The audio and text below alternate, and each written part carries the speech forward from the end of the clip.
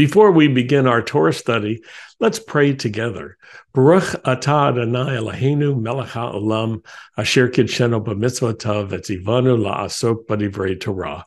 Blessed are you, Lord our God, King of the universe, who sanctifies us with his commands and commands us to engross ourselves in the words of Torah.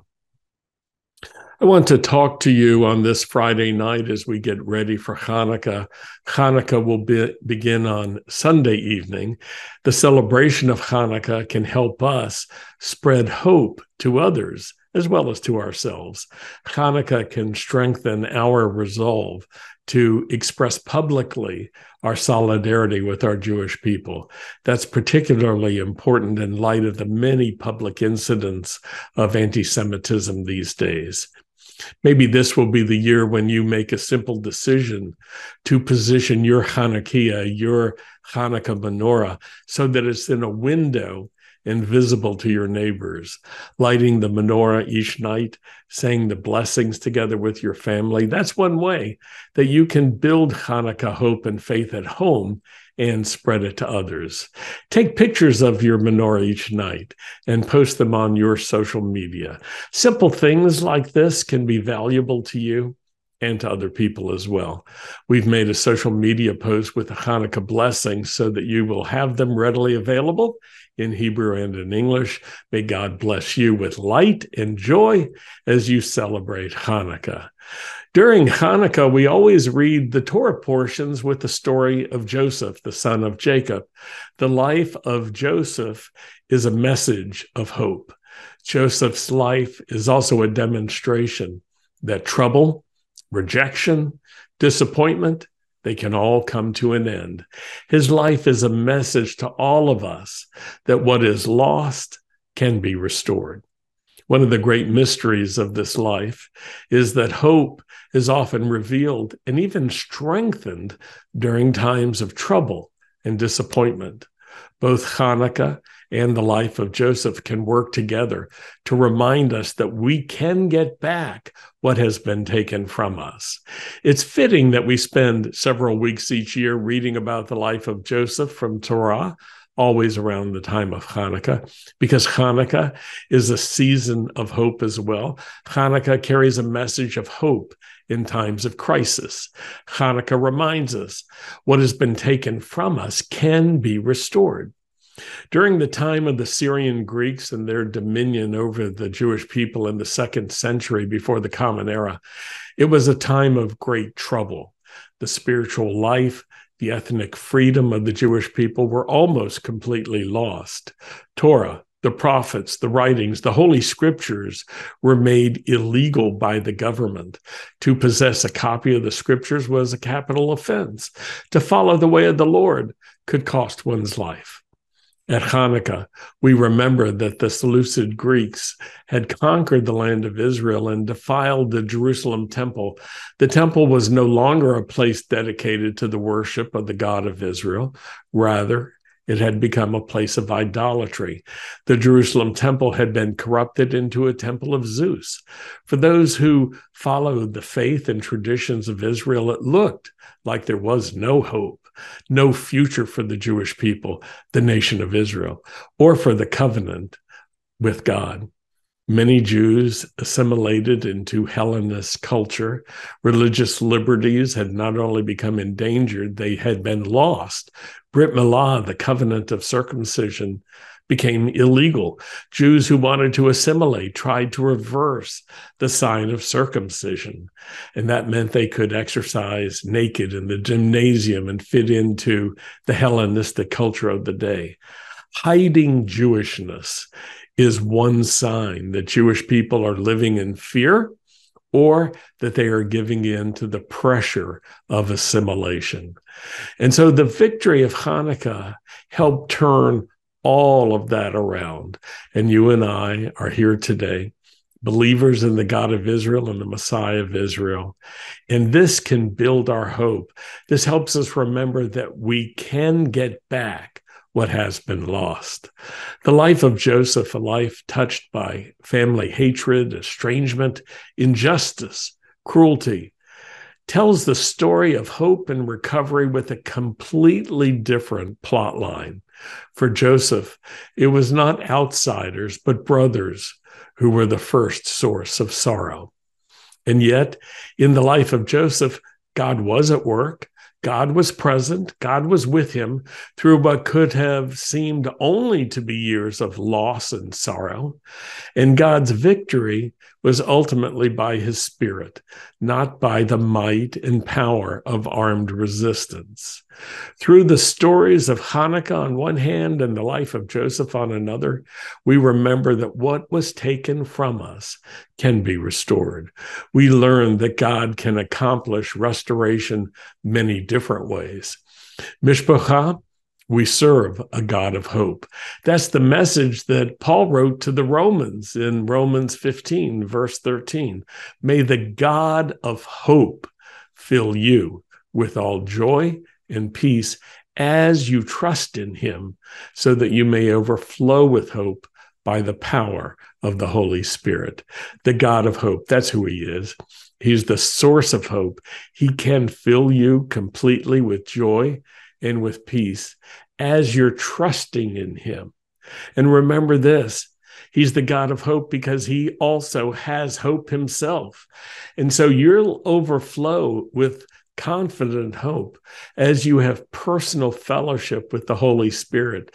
The Spirit of God in you will build your hope. God is always at work. He's looking for people who will see beyond the present circumstances and situations which want to convince you to either give up hope or to rely on the arm of the flesh.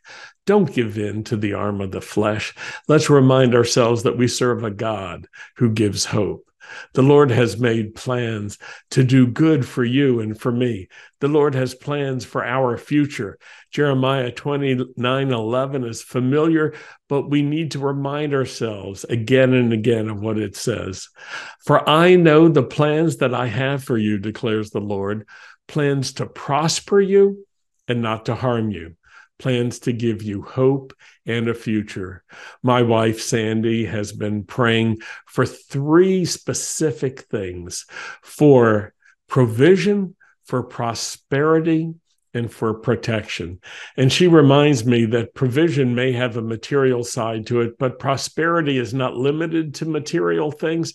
Prosperity includes prosperity of the soul, prosperity of relationships, the prosperity of shalom, of God's peace that is overwhelming to us. It's a peace that is surpassing and so great when it is the Lord's peace.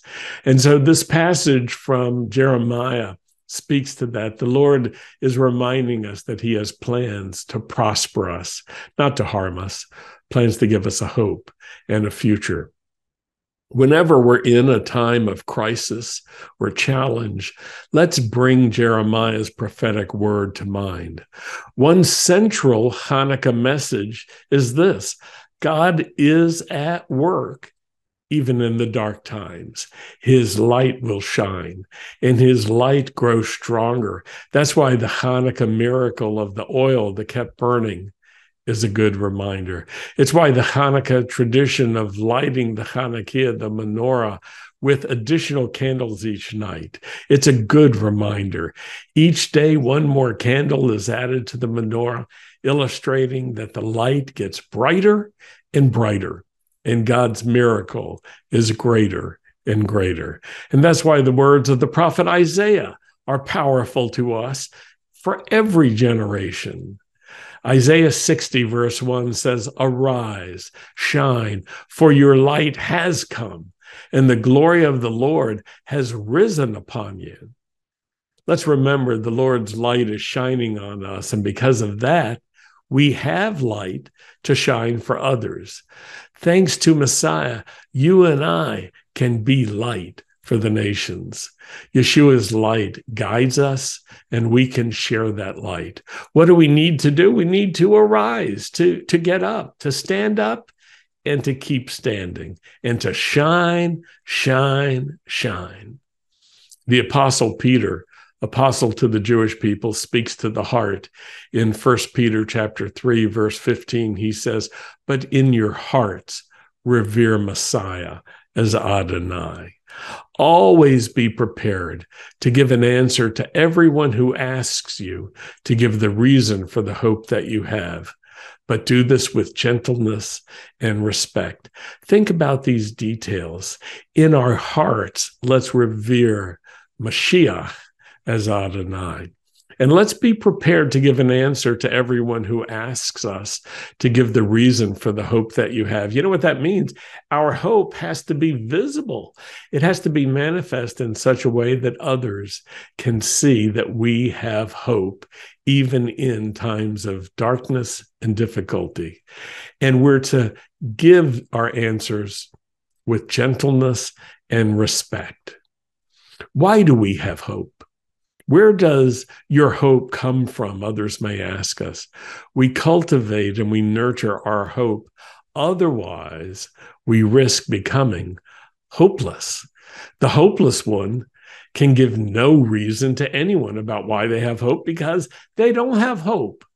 The hopeless one cannot tell others about the God of hope.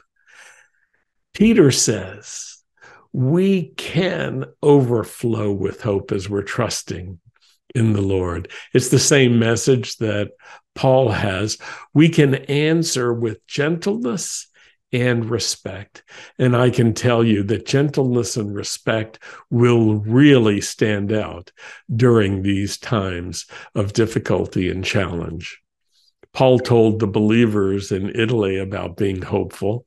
In Romans 15, verse 4, the Tanakh, he said, the scriptures, the Jewish scriptures, give us hope and encouragement as we wait patiently for God's promises to be fulfilled.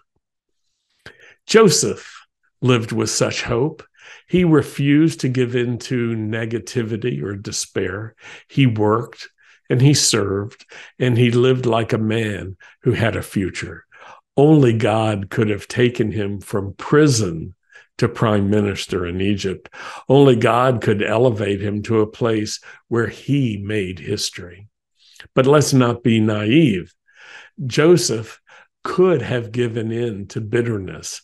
Think of all the circumstances that could have led him to that. He could have become a sour, bitter person. He had so many bad experiences, so much disappointment, so much betrayal, so much injustice, so much unfairness. But God had a plan for Joseph. And during all the times of difficulty, God was refining character. He was building character and faithfulness into Joseph. The Lord himself was holding on to the future that he had for Joseph. The Lord was being faithful even in adversity. There were times when it must have seemed impossible to Joseph.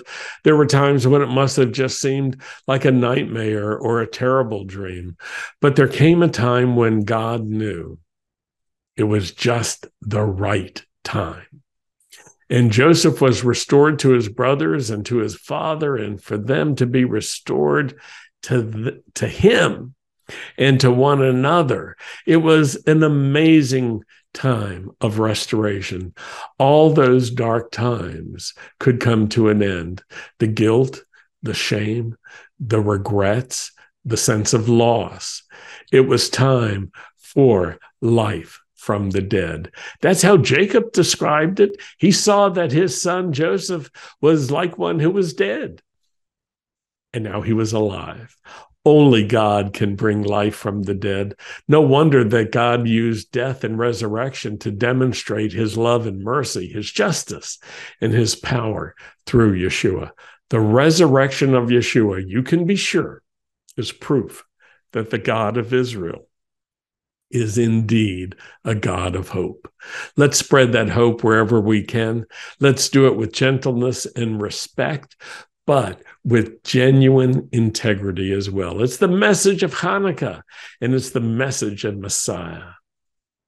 You can be one of those people who has been on the fence about the Lord. You may be one of those people. And if that's the case, I want to encourage you to get off the fence and to be decisive this Hanukkah. It's time to say yes to Yeshua, as Mashiach and Adonai, and let your hope and your faith grow strong as you do this. Let your heart grow strong. It will be the very best decision that you will ever make. It will turn this Hanukkah into an unforgettable and defining moment for you. And let's pray. Thank you, Lord, for the gift of repentance that leads to life. Thank you for the faith that you pour out upon us and the faithfulness you demonstrate to us. We want to trust you. We want to walk with you in this life of faith. In Yeshua's name, we pray. Amen.